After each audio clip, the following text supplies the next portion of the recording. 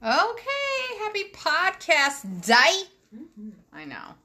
And we'll get into it so we can get into it. Mm-hmm. I am Rachel Vogt, and I'm here with my best friend. Who they? Fine. Who are you? Yes, who am I? Oh, thanks. I am Jess Anderson. I am with photoswithanderson.com or on Facebook. You can also search for my private group. It's Boudoir Photos with Anderson. If you have not joined that group yet, you need to. I just posted some great package deals for ladies to use. Oh, you mean like for Christmas times? For Christmas times? Like for maybe even Valentine's times? For Valentine's times.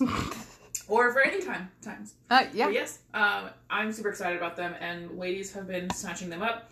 I did not realize how many sessions I have booked in the next couple weeks till I was typing them all out for you today. Oh, yeah. That's great, though. Yeah, I'm pretty That's happy good. about it. Yeah, and yeah, like you said, for any times, just because I happen to trigger your advertised brainwashed mind by saying those things. Today we just were working together for a very good friend of the both of ours. Yeah. Who did one just for her today. She did. And we are both very proud of her. I'm so proud of her. I'm even more proud, and this is not I'm not trying to trigger anyone with body shame or body dysmorphia, but she was telling me that she was surprised that she was even doing it for herself right now because she had gained so much weight since the birth of her child because of medical reasons. Oh, yeah. And so she felt like, if she would have done it a year ago, she would have been much happier about it. But I was so happy. Like, I was so impressed with how confident she was, and she was doing this for herself, nobody else, so she didn't care what anyone else thought. It was just for her. So it's really great. I mean, I hear women all the time say that they need more confidence before they do something like this, and I'm like, girl, no, this will give you that confidence you're searching for. I agree. And I didn't say it today, but I always say it when I leave from doing hair, as I tell the girls, hey, don't wait for your entire session to get comfortable, because that's what's going to happen. Because Jess has seen hundreds of naked bodies, yes. And she'll know exactly how to pose you so you'll feel confident.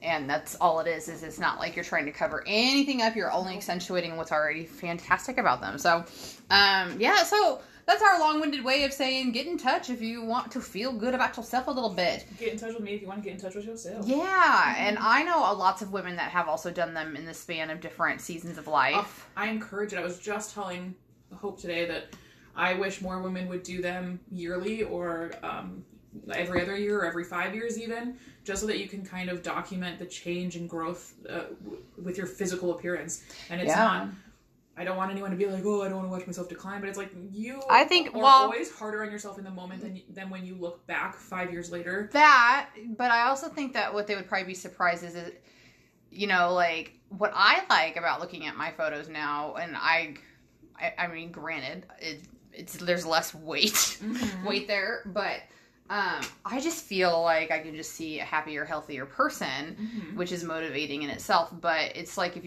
you flip it to the boudoir session side of it, it's like how much more comfortable do you get year after year, especially if you're going with the same person. Exactly. Right. So then you can see your confidence. And you can spice things up and feel more comfortable to do so. And especially if you're in a long-term relationship with somebody, how that would grow, and the integration of either making that really personal or getting outside your comfort zone.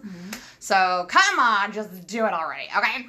Which is ironic because it has nothing to do with what we're going to talk about today. But anyhow, that's okay, because there's never a bad time to talk about it. So for myself, I think we're cooking this week, but I don't know. So just make sure to tune in. And then you can also let me know if you would like to get some information about the empowerment class coming up, and if you want to be a part of the VIP page, where there's a lot of intimacy building as well as sexual awareness happening, as long as you're 18 years old. I said that feminine energy. Oscar's throwing us off. He's being really weird. Okay, so all of that kind of stuff. And over on Instagram, Vote for Parties. So today we are going to be doing a continuation from our conversation from last week. So that was, I think it was co-parenting or just parenting, episode 1, something like that. It doesn't matter if you're still here to listen. Shout out to Ashley for knocking us with that idea. And here you go. We're going to talk a little bit more about it today. Because as you know, there are hundreds of thousands of not books but ideas about how to parent. last week we feel like we were able to kind of touch base a lot on the actual parenting aspect of children. And this week what we want to kind of focus on is the actual shaping of their tiny little minds. Yeah. And personalities and beliefs and thoughts and the awareness of Yeah, we want to help your awareness as a parent and kind of clue you into some of the things that we've learned over the last several years of parenting. One, but I also want you to don't think it's about that, right? Because like people sometimes get like offended. Some could be potentially, but this is more of a like even from our own experiences by being through personal development, recognizing how our parents trigger us now, and working through that kind of stuff too. Oh yeah, yeah. I know that you and I are so similar in thinking in ways, but I love listening to you talk about different parenting things that you've tried or different things that you've learned and are trying out with your children. Just because it's I don't know. I feel like the fact that I became a step parent before I became a biological parent, heck, I became a godparent and an aunt before I became a step parent. Right. So I've been around small children for at least 10 years.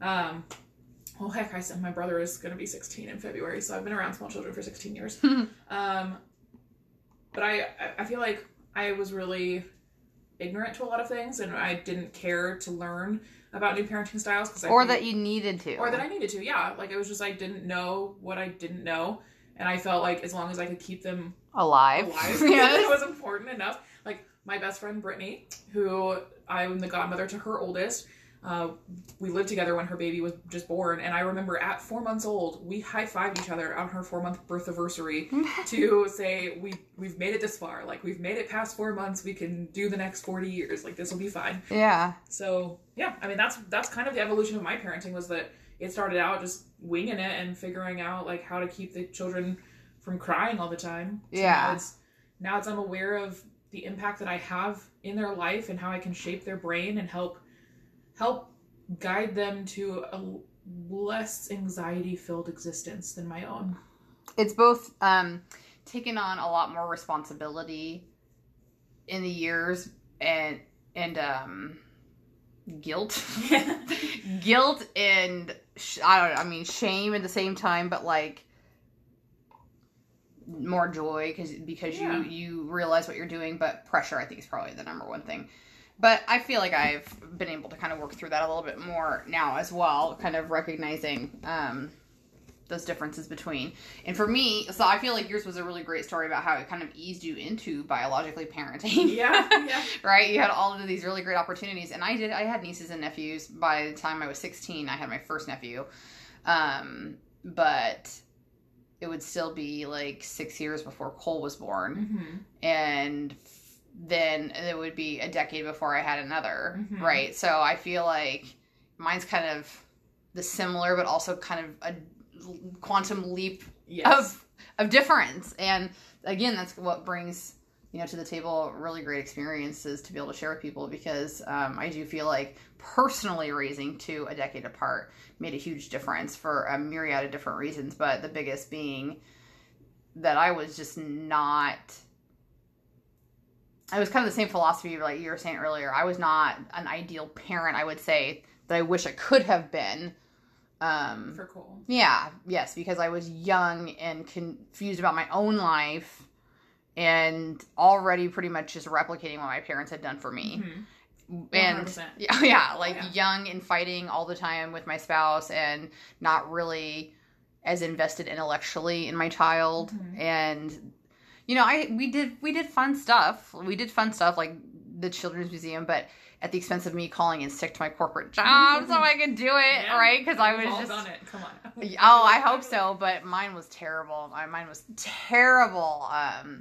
But I feel like it's very similar. Like our start, you having Cole at 22, right? Yeah, I was 21 when I had him. Yeah, but okay. Shortly after. So 21. I was 19 when Liliana was born, and Lily is. She is my goddaughter, but I always joke and say that I was dad the first year of her life because her biological father was unable to be present as a father for her the first. Well, she's since been adopted by her dad now, but I was dad. So at 19 years old, I stepped into the role of a parent figure, unbiologically. But So yeah, I feel like we were kind of at the same points in our life, confused wise and trying to figure yourself out. Yes. It's just like, and you don't know in the moment that you don't know anything, number one, or that you're figuring yourself out because you think you have yourself figured out. You're like, I'm 22. Naive. Yeah, you're like, naive self. yeah.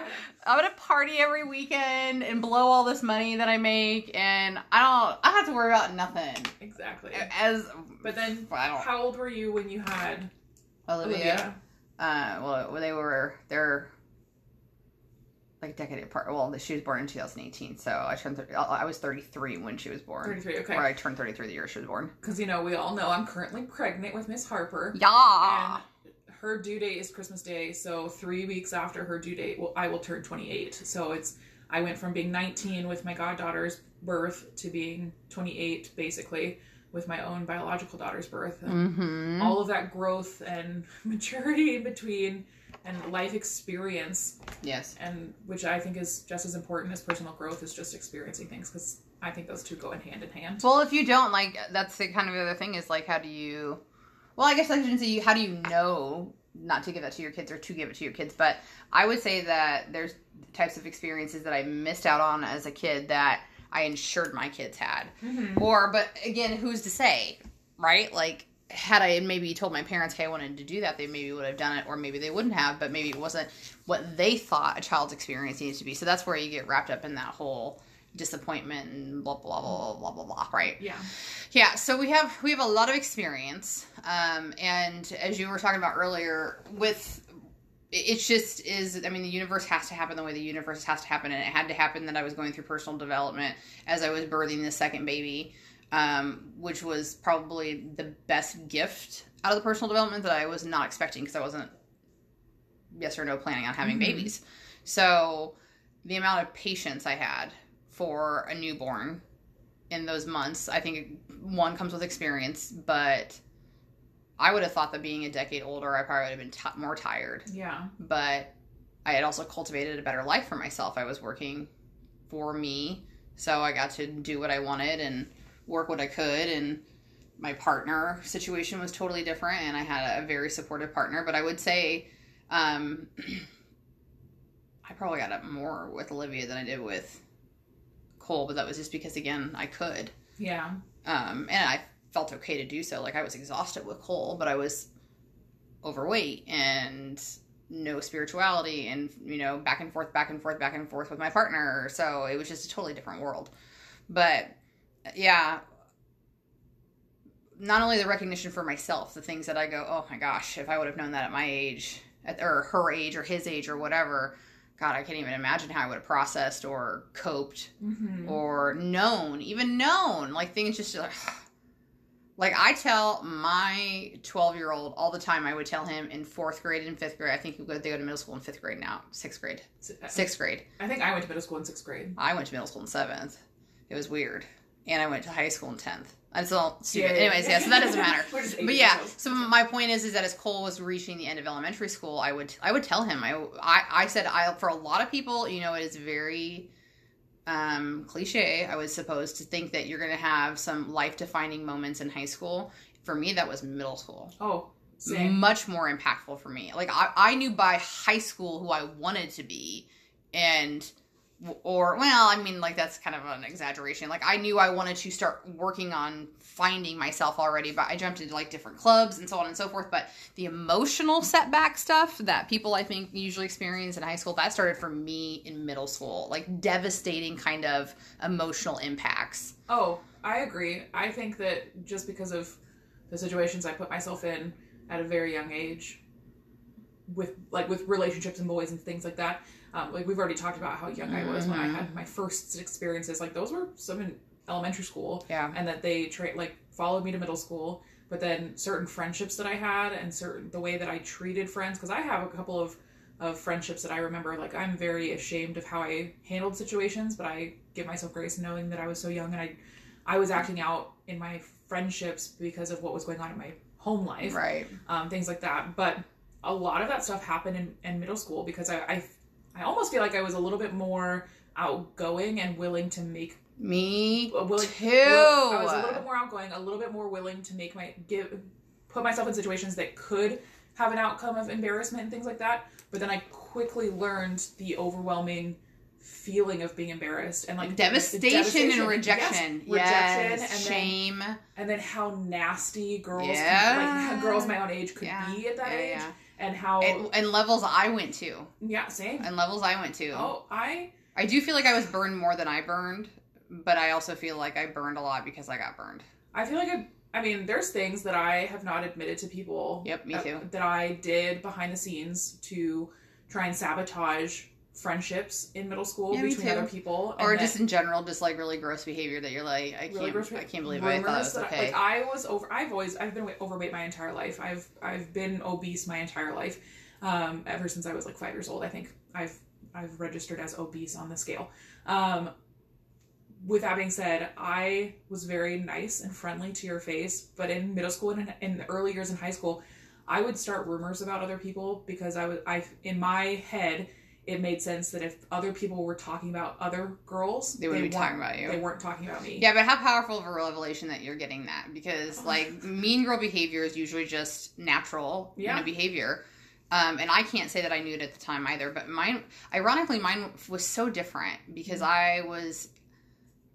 No, and if I had to say I was popular in elementary school and in middle school, and I could, looking back, could tell that people were coming to me as like the click builder kind of thing, and I didn't even like understand that was happening until things like that started happening to me. Oh, really? And I honestly can say that I don't remember ever really wanting to start rumors about people, but when people would fight with me, then it would get bad. Oh yeah, I would make my friends choose sides, like.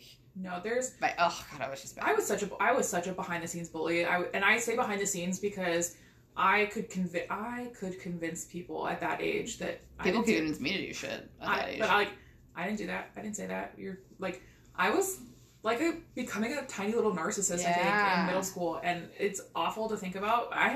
There are a couple of girls who had weighed similar weight as I did in middle school that I was very, very nasty to.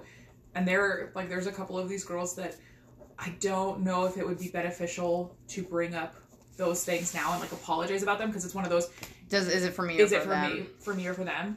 But I have definitely cyberstalked the shit out of them because I hope that they're happy and I hope that what I did to them did not devastate them at the level that I feel like it could have. Because it's part of personal development is making amends at some point. Yeah, you know that. I know. But there is ways. Well, but I've been in it for a while, and there's ways to do that. You don't have to. It's not required for you to actually call this person or whatever. These are people that I have not talked to since middle school. Yeah, I know. But what you just said was really true or really powerful because one of the first public face-to-face apologies I made to somebody, which was so difficult.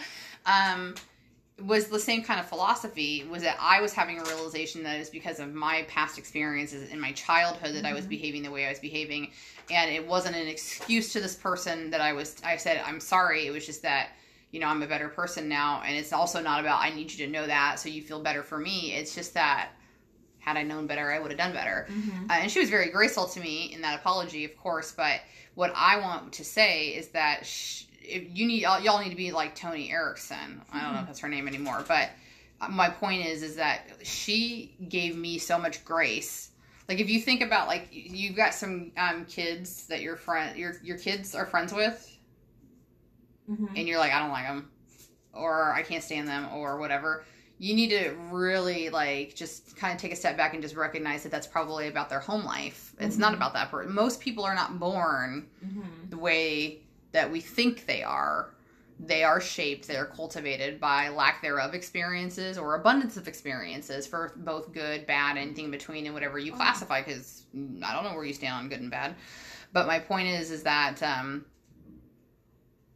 while it didn't really do anything a whole lot for me in the moment, like because I was such a pissant, like to her daughter in our friendship, but she still allowed that girl to hang out with me, and that was probably a saving grace for me to be able to have somebody so kind in my life. And who was a good friend to me, that I'm sure helped at lots of points in my life. Plus, she was a good influence. Like when we were together and we stayed there, of course, we didn't do anything stupid at my place. I couldn't guarantee that my dad wasn't letting her try beer. Like, you know what I mean? Like, but that was the cool house, like you don't know any better. So, I think that's really important, not only right here, right now for y'all to recognize, but then in your own past and history start to kind of reveal, because that's why, like, this whole background story about, us growing up is to say, like, now I know how important it is to be intentional with the way I speak to my children.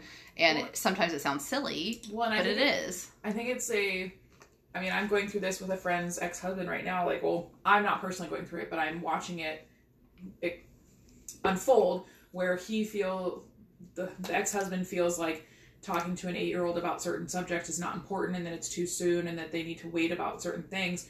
And then on her side of it, she recognizes where she was at 8 years old and what she was going through, and that it's their responsibility to help navigate her through these things and help give her the tools to do these things on her own, so that, because you're becoming more independent at that age and creating your own ideas and thoughts about the world. And so if your parents don't help guide you through it and just kind of act like certain things aren't happening, I believe that you're setting the child up for failure. And I'm pulling directly from my own experience from that, because not failure, but an uphill battle. Yes. Where they will have to actively choose very quickly about what kind of life they want to live, and that's usually by default. And I think that the magnitude of it, or the powerful part of it is that life starts for our children a lot sooner than we think, and a lot sooner than we realize. I think that in the world that we live in, even without social media, even without certain things, like, if your child is going to public school, interacting with other children that have had other experiences and backgrounds in life,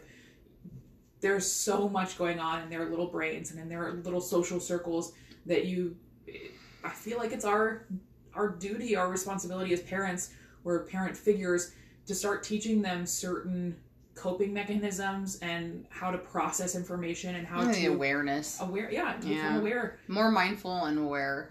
I think would be both the things, because get them off of everything, but going outside to play more. Yeah, and to me, it's one of those, like, you have to start thinking of your late elementary school, middle school children as that's the time to start to start building these up. I mean, you can start sooner, but I'd recommend sooner. If you have children that are already in middle school and you're like, I don't need to worry about certain things till high school, really reflect and ask yourself, was my first experience with this thing in high school? And now with social media being a thing, right, everything is expedited. That's what I was going to say. Like, everything that you thought happened to you is probably 2 to 5 years earlier now. Yeah, so it's just understanding that timelines for children in 2020 are expedited for children that grew up in the 90s or early 2000s. Because, I mean, I was born in 93, but I was really raised or grew up in the early 2000s.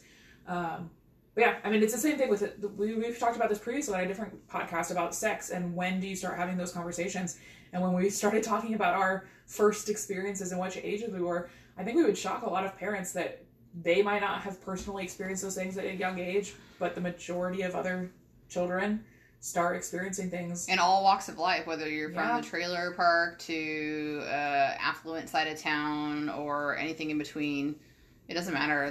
There's opportunity and access everywhere. Exactly. So learning how to recognize things and becoming more aware and more intentional with your parenting from the get-go will only help your children and set them up for success. Yeah, faux show. So how we should just start I think we should start focusing on some tips and tricks on how to make small changes in your everyday life to help your children with these things. Yeah, well, I think the first thing that you gotta hear, and it's gotta be from the heart, is that you gotta work on yourself.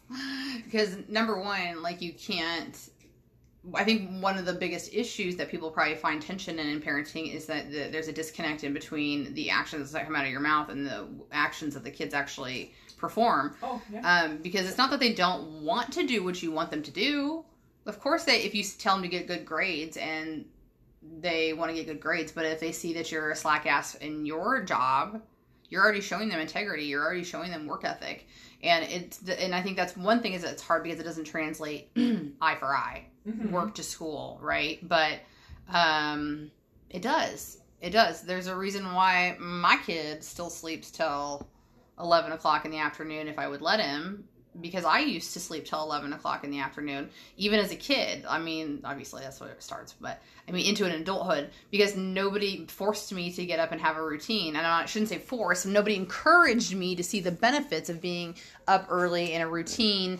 And that, like, to me, luxury was sleeping the day away. Like, I loved it. I don't know, I can't say I have regrets about it, but, you know, that spirals into a lifestyle when you're staying up till 2 o'clock in the morning in middle school, right? Opportunity for bad behavior. My parents were just, I'm telling you, I was the third, so they were just like, man, we're done. So, yeah, one thing that Jess and I talk about pretty frequently is, I think that we can think about how every generation, I think we talk more and more about how kids have something, right? Like in the late 90s to early 2000s, it was all about ADD, and then they amplified it to ADHD, right? And whatever, I don't know if they called it something before.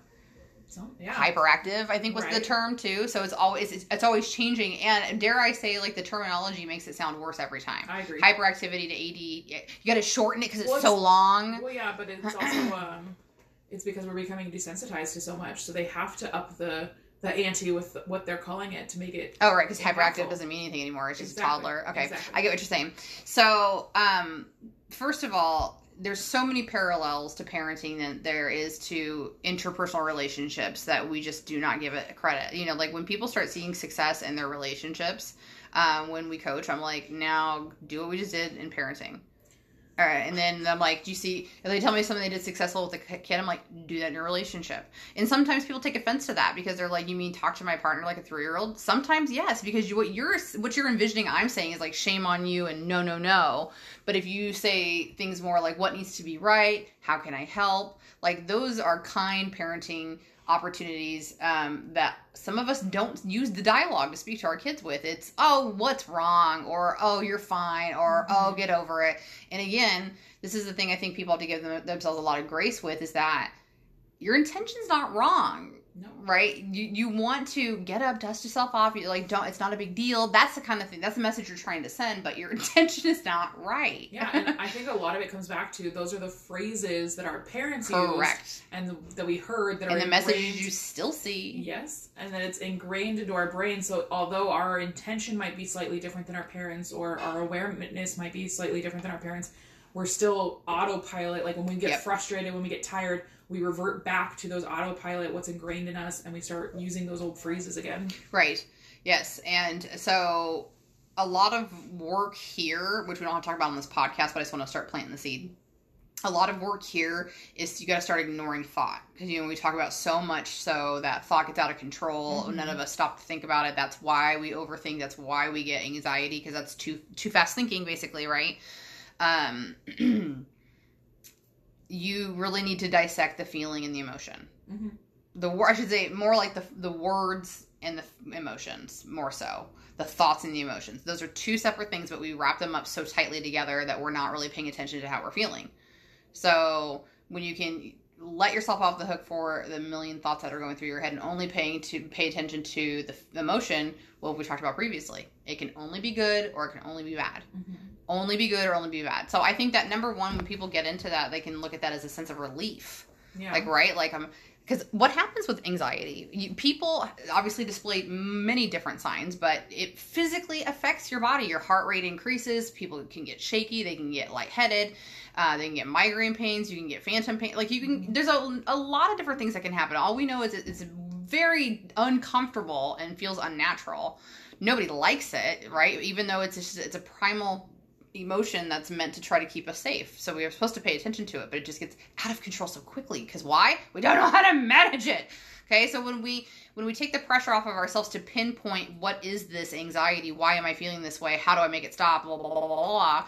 You just go back to I'm feeling a bad feeling, right? That's the first part about it. That's the seed I want to plant, is because, you know, what you're talking about tends to happen is when things get elevated, right? You know, the top explodes on the volcano, right? It's the innate behavior. That was your first ingrained behavior, and it's going to take time. I promise you have to hear my heart when I say, like, it will never go away. There will be times where you will feel so much frustration, and you're doing your breathing and you're like, okay, I just need a second, but it will happen. So you just got to give yourself grace in that regard. And when you do, like I said, it translates to everything. You can find yourself more patience in your children. You can find yourself feeling empathetic for coworkers. You can find yourself, really wishing everybody well. And you're like, that feels weird, but it feels good. It feels better. And I choose the better feeling, because you can only feel one of two feelings, right?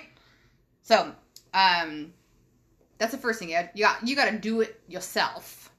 And I think that people actually really put the pressure on themselves the wrong direction, because they think that, like I said, I got into personal development to work on leadership. I wanted to be a better leader for other people. It wasn't that I wanted to be a better leader for myself. And I still, this is the first time I'm now saying that out loud. So I still referred to it for that reason, is why I got into personal development. It really was, but I should have been in it to learn about myself in general. But I just didn't know that there was a difference. I didn't know there was a difference. Instead of learning a skill set versus undoing a bad habit. And then all the bad habits, right, is that it takes time, and you can't do them all at once. So parenting is just giving yourself grace, whatever capacity that you want to flex your muscle in right now, between wealth, relationships, mental and physical well-being, spirituality, and passion. I mean, I would highly recommend mental and physical well-being first. Yeah, because the clearer you are, the easier, faster you can operate. Oh, yeah. Yeah. So get intentional with your kids, right? So a couple things that we've talked about before. One is that I don't tell Olivia no. And people think I'm crazy. And that's okay. You can, but hear me out. So it's not that we don't tell her not to do things. It's just that we do not resort to just saying, no, no, no, no. And I hear it so much when I'm at the park, when I'm with other parents, and I'll still do. I'll do that. I will never correct a parent, ever.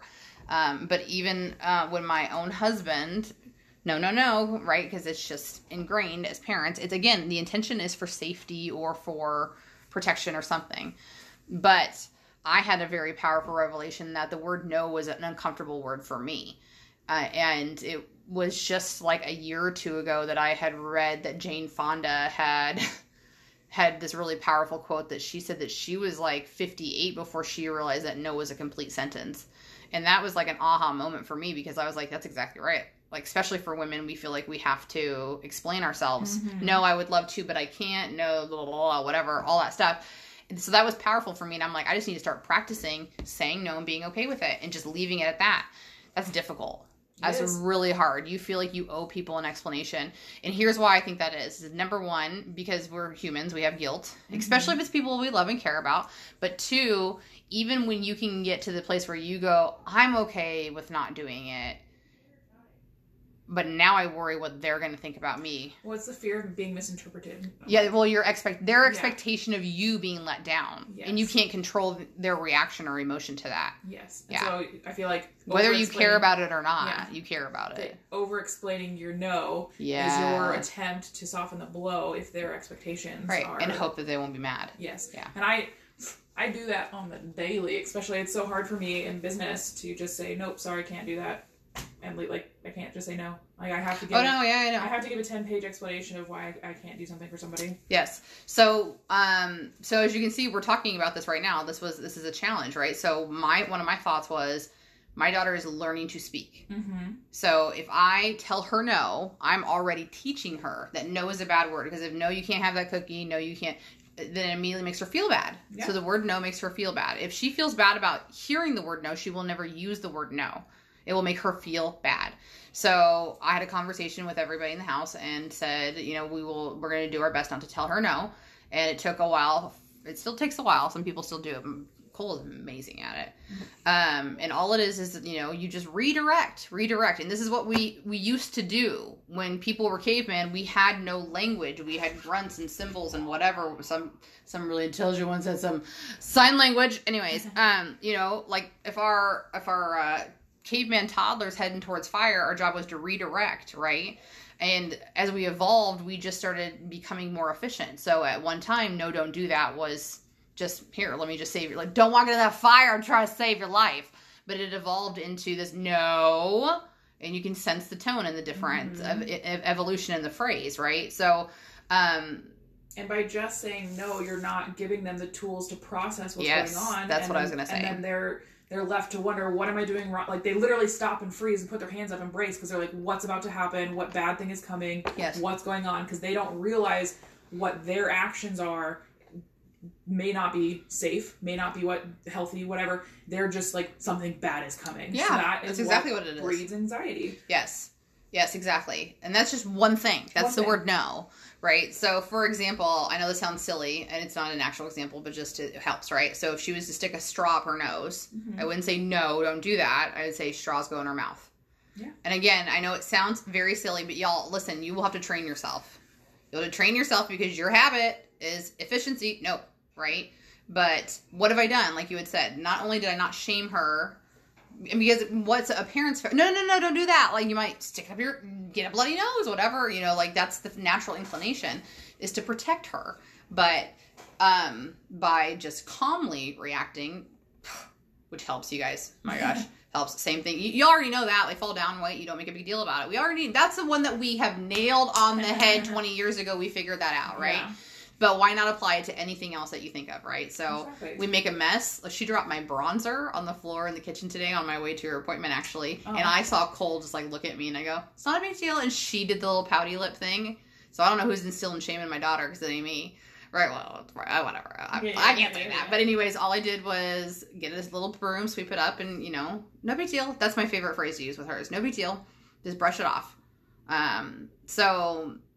yeah, you don't tell them no, just redirect, right? And so, by the way, you'll use that. You can use that in your business, right? Same, yeah. Yeah, so you can rebrand your scripting so that it not only makes you feel like you got your message delivered, but it allows for them to. So, for example, hey, I want to have this product ordered.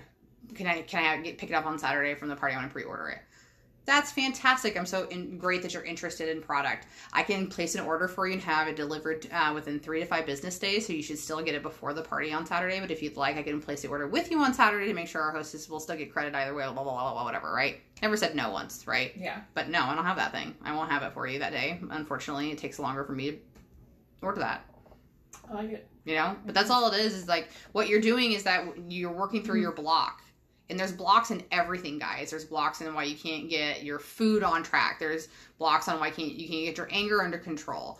There's blocks on why you can't make more money. Like that, you have to understand when I tell you that those are the things you never stop working through. Mm-hmm. Those are the things like you like Donkey Kong power through a brick wall, and there's 15 more right after it. Right. All right. So give yourself grace, and that's the thing about personal development is I think that people think that there is an end to it. And that is the spoiler alert that there isn't and there won't be and there shouldn't, because if there was, you'd get everything you ever wanted, which is totally possible, but without confliction or contrast, you'd be bored out your damn mind. I agree 100%. Yeah, but people don't think that. They'll think that. So my point is that just always be prepared that there's going to be something. And when you switch it from challenge, problem to challenge or conflict to challenge. Mm-hmm. Challenge is... I mean, for me, at least, it's more lighthearted. It's fun. It's like, how do I figure this out? How do I prove to myself that I've been building all this skill set and I'm totally capable of this? Well, yeah, it's like, I don't look at a word search or a crossword puzzle as like a crippling anxiety problem.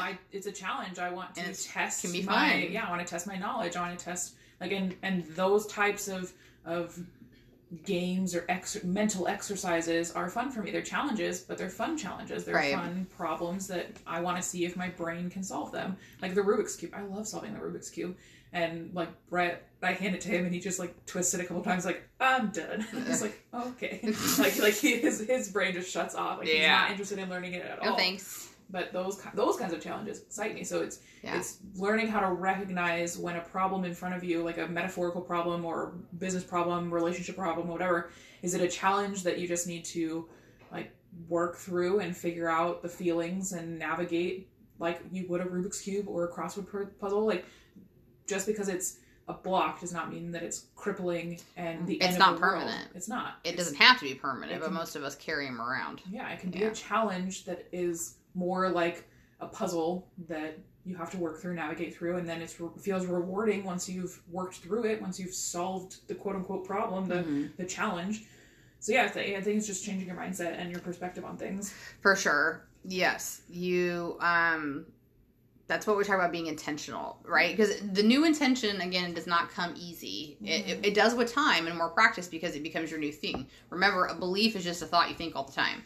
So if you believe that you're a positive person, or if you believe that you live in a world of abundance, or if you believe that you can raise good kids, if you believe that you're interested in their well-being, then if you think about those things, they become your belief. Yeah. Right? Because you're thinking them all the time. How do I think them all the time? Well, maybe you have affirmations in the morning. Maybe you want to make sure that you focus on, today my intention is to be the best parent I can be, whatever that looks like, and whatever tools I can encourage myself to sharpen throughout the day, I will, right? But again, you don't even have to have kids to be able to tap into this. It's just about all relationships. They're all the same. We are all broken individuals. Somebody at some age planted a seed of influence in everything we talk about, and you are now triggering it for them today. You're not making them feel a certain way, but you're stimulating an emotion that takes them back to that time. So if we all just remembered that we're broken kids at 5, 12, 15 years old, whatever it was, and we could just empathize with that, that's how you got to do it. That's the cheatiest of the cheat sheet, guys, if you didn't know, right? Okay. Where's my thing? Because it's forgiveness is better than worry. Letting go is better than resisting. Love is stronger than fear. Well, love is the only thing. Most religions would tell you that. That's what you're searching for, is love. That's peace, really. But because love is acceptance, and love is it. Love is everything. Yeah, love is everything. Yeah. I really liked the example that you gave about if Liv was put a straw up her nose, you just say straws go in our mouths, because that's one of the really strong, powerful parenting things that I listened to a few months back now is the art of redirection versus telling the kids what you don't want. It's correct. When you tell a child, no, don't stand on the table, all the kids, they don't know what no means. They don't understand not to do that thing. All they hear is stand on the table. So they're going to continue. They might get down for a minute because you just yelled at them. You just raised your voice. They're stunned. They don't know what's going on. But then 30 seconds later, they're like, oh, she said stand on the table. She's going to get back up and stand on the table. But if you say our feet go on the floor, they're going to be like, oh, okay, our feet go on the floor. I shouldn't be up on this table right now. So It's just redirecting them with positive enforcement versus negative. And you're not shaming, you're not breeding shame, you're not breeding guilt, you're just reinforcing what you want them to do. So it's difficult as all get out, because I use that exact example. That was one that I had heard on the video that I watched and listened to, but I've tried that example with the kids at home, because Aurora, who is 5 years old, loves standing on the couch, loves jumping from the couch to the rocking chair, which is not sturdy at all, so she could get very injured. Yeah. So I have tried to reinforce, our feet go on the floor, our feet go on the floor, our feet go on the floor. And then it gets to the point where I get exhausted and annoyed for repeating myself, so then I snap and scream and say, get off the furniture, we don't stand on the furniture. And then I can see her body, I can see the shock on her face, and she stops and she's like, oh God, I did something wrong. Mm-hmm. And then she's at the point where she doesn't really cry when you say no to her, but she does she gets this sadness, so she's just like, oh, I didn't want to disappoint you, I didn't want to get in trouble. But when you say those things in a negative way, that's what most children internalize, is that they did something bad, they are bad, right? You're mad at them, right? They upset you, they let you down, right? So just as hard as it can be, and it's going to take time, especially if your kids are not used to you using those positive redirection phrases. Give them time to adjust to them as well, and give them time to recognize that if you used to yell at them or say no to them and give negative enforcement all the time, they're going to see how much happier and less stressful it is for you and them if you continuously use positive redirection, and that it's not as stressful. Mom and dad don't get as stressed out. They don't seem as freaked out. I don't feel like they're yelling at me all the time. And so they're going to start adapting to those behaviors that you're positively enforcing with them, because they realize how much smoother things are, how much easier, how much happier they feel, how much nicer it is when they listen to you. Kids are kids. Some have harder times listening than others do, for many different reasons. Some are biological, some are environmental, whatever. But it's you controlling what you can control, because ultimately you cannot control anybody but you. What your child does. You cannot control. You only influence. The behavior that your child displays. You cannot control if your child has an outburst at the grocery store or not. You can only control your influence on them. So understanding that if you continuously have outbursts in a negative enforcement way, our outbursts as adults look different than outbursts as children, but it's because we understand the social guilt and pressures to not have a full-blown tantrum in the grocery store. Our children even though you feel like you want to sometimes. Yes, even without children. Yes. But we have learned those societal pressures to not make a huge scene. Our children have not. So our tantrums, quote-unquote tantrums, as adults might look like us yelling and scolding our children very sternly and meh, but their tantrums may be the flailing of the arms and the crying and the raising their voice and whining, whatever your tantrums be. Both are tantrums. Your child is seeing that behavior from you and is translating it into what they know how to do. Mm-hmm. So if your child is having a lot of tantrums, again, not every situation, every child is different. Some have biological, mental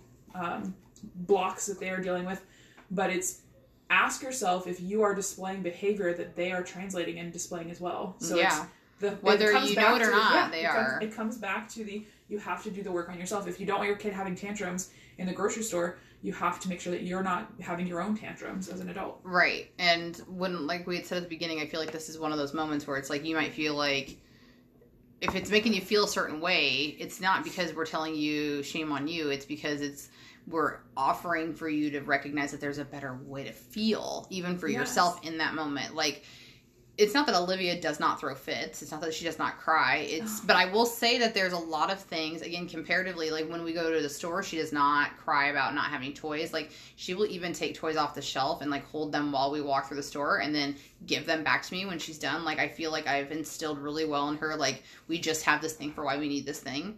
You know what I mean? And it just, that's what will start to be this cascading effect. Like, that's, I think, one of the biggest hurdles is just becoming aware first of how you're talking to everybody, including your children.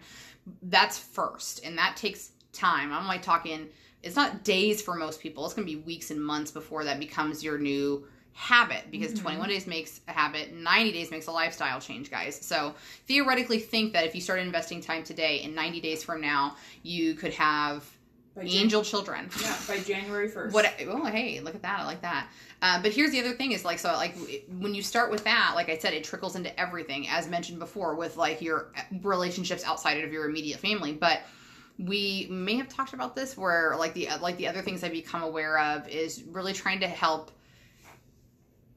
next level coping skills. Like, so what we're talking about is just awareness, right? Yeah.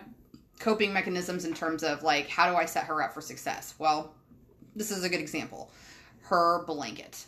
Mm-hmm. Okay, so I had mentioned that if you have not read Eckhart Tolle's books, they're fantastic. There's a lot of ego work in them. But we talk about possessions, and possessions are your symbols, and symbols make you feel good about yourself or bad, depending, right? Symbols being like car, money, religion, status, prestige, clothing, hair, makeup, anything. That's what the symbol itself is, right? But that starts very much earlier than we ever expected to. And we don't even connect the correlation. It starts with young children. My book, my blankie, whatever, because you are now teaching them that that's possession of theirs. Mm-hmm. And so while it doesn't really sound like it's that impactful, it really is when you think about, like, if I have to throw this blanket out at any time, Livy feels like it's part of her identity, because I have been saying it's my blankie. So Olivia refers to her as my blankie. So that will shift into, right, like I don't tell, like, the kids don't care as much because they will replicate your language, right? But sometimes I'll remind them, hey, like I said, go get the blanket that Olivia sleeps with, right? You see the difference in that? Yeah. Don't go get Olivia's blanket. Go get the blanket Olivia sleeps with. And if he's like, here's your blanket, no, here's a blanket that Olivia uses. I will even go as far as explaining it to this far to them. This is the blanket Olivia uses for comfort. That's why she uses it, right? So not only does she not have any shame when she's like 3, 4, 5, still rubbing it on her face, right? Mm-hmm. Because she knows I do this to comfort myself. That's good, because I don't want to have to come in your room at 2 o'clock in the morning and comfort you anymore, right? Yeah. Even if you got to be 21 roll slicky blanket on your face, don't matter, girl, right? But it also explains to my children why it's important to her. Mm-hmm. But then everybody's free of it for being a possession that she cannot live without. Which is why we get so sentimental to all these things that we do not need, so on and so forth. But you can do it with everything. With everything. And everything. Literally, like, I felt like pulling my hair out just now, because how impactful that would have been for my children. And yes, they are not my biological children, so this is not me trying to shame Because when we didn't know better. Nobody knows exactly. better. Yeah. I'm not trying to shame my fiance and his ex-wife because I truly believe that they have done a wonderful job raising their children. They are happy and healthy for the most part. They're typical children. They have their outbursts, but they both are very attached to objects, and it's this is mine. This is mine. You can't come into my room. Both of our boys are too. And and so it's like, but it's the most random. So like if they get a toy from a kid's meal. This is mine. But it's gum. Yes, gum. But it's but I, instead of just being like, oh, like that's not yours, like we have to share. It's like, no, but when Dad handed you your kid's meal, he said, here's your bag. Here's like, it's a bag. Here's the bag with the food in it that you're going to eat. Yeah. With the dinner you'll eat. With the dinner you're going to eat. Like, it's changing the verbiage because that's the small language. What we've told her is that when I say this is yours, it belongs to you. Correct. It is now yours. But then I start to think about myself and my belongings and everything. I have moved. I mean, other than Brett and I just moved from the upstairs apartment downstairs, but we stayed in the same building. Other than that, I have moved since I left my parents' house at 18. I want to say in the last 9.5 years, I have moved 13 or 14 times. I still have totes full of memorabilia stuff from trips I have taken that I have not done anything haven't opened it, haven't looked at it. Since I put them in the tote. Yeah. All I have done is maybe gone through and reorganized the totes, but I have not thrown anything away, and I have such a sentimental value. Like, I'm so invested. Like, I can't get rid of this rock that I got off the beach in Bolivia. Yeah. Because this is my rock. And every time I hold it, it reminds me of Bolivia, but it doesn't. But you don't even take the time to appreciate it. No, I don't. Like, I have such random stuff in a tote underneath my bed that it takes up so much space. And I'm telling you that my emotional connection to these belongings is so severe that when we were running out of space and had nowhere to put stuff, these were totes that I was like, I can't even open these to look at what I can get rid of. All of this stuff stays 100%. I'm not non-negotiable. I'm not even going to think about getting rid of what's in these totes. These are my totes.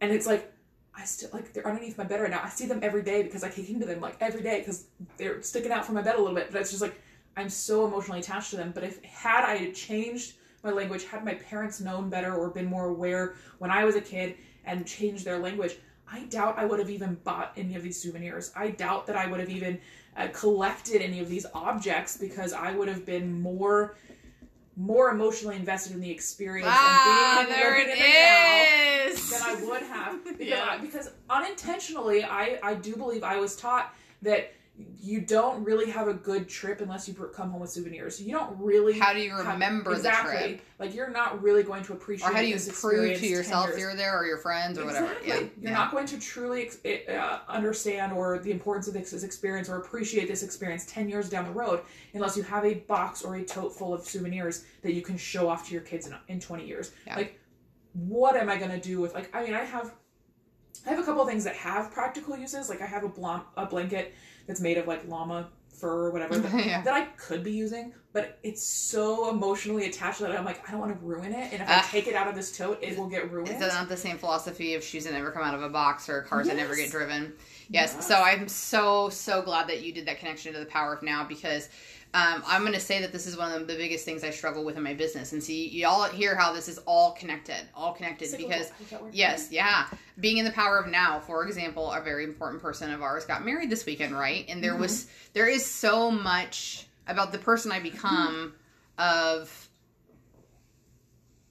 not picking up my phone and documenting everything that I'm doing, not only for business and lifestyle, like awareness or whatever, but just because I'm here in the moment now. I don't need to document this because I'm living it. Yeah. And that is the biggest picture. If you take that out, is what you had talked about, is now you have all this crap you've carried around for years and years and years. Not only that, but what happens when your baby comes and then you don't have room for it. So now you guys are going to have to get a storage unit or a pod. Oh, and that's why people have storage units for storage units for storage units. And it's like an insane amount of like 75% of people can't even park in their garages. Yeah. So you've got to just think about this. Not only are you carrying that around, that emotional baggage, by the way, where are you going to go? Where's it going? Where's it going? It's not going anywhere. You're just going to drop it off to your kids. No, thank you. I don't want it. Oh, okay. Okay, real quick. My stepfather's dad just passed away, and my mom and my stepdad are cleaning out his farmhouse, And like they have told me that he had rooms upon rooms full to the ceiling of memorabilia from trips, and like he was like a trucker, so every truck stop he ever stopped at, he bought a hat. So like he has a room full of hats. That now that he's gone,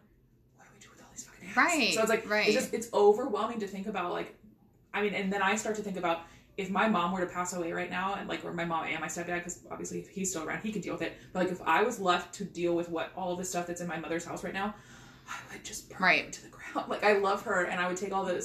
but they're her memories, not yours. Exactly. Right. And I would not want the responsibility of decluttering. Mm-hmm. You know, she's 53 years old, whatever. 53 years old. So 5 decades worth of stuff. Yeah. I'm like, no, thank you. Yes. Like I don't want to spend more than 5 minutes going through my mother's belongings. Like, I mean... Yeah, I get what you're saying, but like that's the last thing you want to do in that time anyways. Yes. But that's how it's all connected. It's all connected. So you teach your children to live in this experience. And for some people, they might like, you know, this might be hard for them because it's like, but I do like, listen, you can get something. Like my favorite thing that I have carried with me is getting crushed pennies anywhere I travel. Yeah. And I just think that that's small and easy. Like I don't do anything but keep them in a Ziploc bag. But I also, like for a time, I was collecting these types of totes that were really popular every time I traveled. And I'm like, now I have 15 totes I don't... But same thing, like all these hats or these shot glasses or whatever it is. I have so many shot glasses that I don't use because I don't drink anymore. Right, so it's like, what am I going to do with 100 shot glasses? Right. And I have... Like, Olivia has a stuffed animal from when I traveled to Australia when I was 16 years old. But I promise you, when I look at that thing, I do not think of Australia, you guys. And that's not to say I forget my trip or that's sad or whatever, but that's my point, is that it doesn't remind me of Australia, and I brought it all the way back from there... over 15 years ago. You know what's really funny? 20 years ago. Is that I brought, because when I went to Europe, Prague, you were pregnant with Olivia. Yeah, and she does have that. I brought you back a little bear that said Prague on it. Yeah. And you just gave that to me. I did! You just gave that to me for Harper. And it's the only stuffed animal that's sitting up in her room right now. But I still, when I look at it, I don't think of my trip to Prague. I think of Olivia. Yeah. And I think about, I'm like, oh, how cute is it? But that is sweet how that's transpired. Yes. Yeah. And so, but it's just, that's funny to me. But it's a recycled gift. It is. So we didn't have to buy anything new, right? But that's it, yeah. And it was very meaningful because, you know, almost 4 years ago when I went on that trip, I was not thinking about myself having children. Mm-hmm. I hadn't even met Brett yet. Yeah. I really was not thinking of myself having children. And we were so close. Well, we're still close, but that's when we were getting very, very close. So that was really meaningful to me, too. It was like one of my very first baby gifts.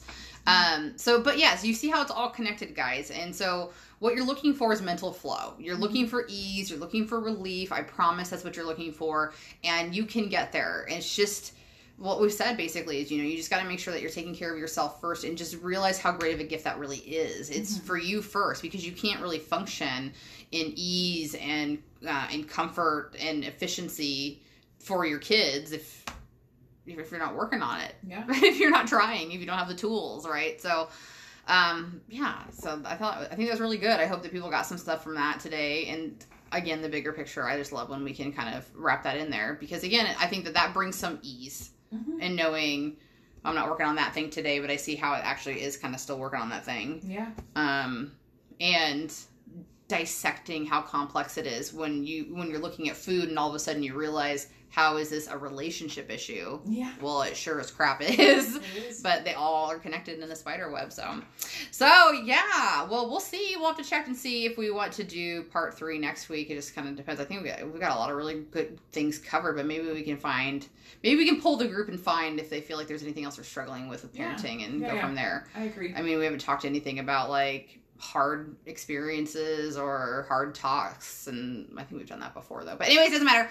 So let them know where they can find you. Photoswiththeinnocent.com or on Facebook. You can also make sure, if you're a female 18 years or older, you can search for Boudoir Photos with Anderson. I'm also really excited because if you are not ready to join the group yet, because there are some women that don't want others on Facebook to know that they're interested in this type of photography because it's very intimate. I do have some examples on my public website, so just make sure you're checking out photoswithanderson.com, and you can check out my boudoir album.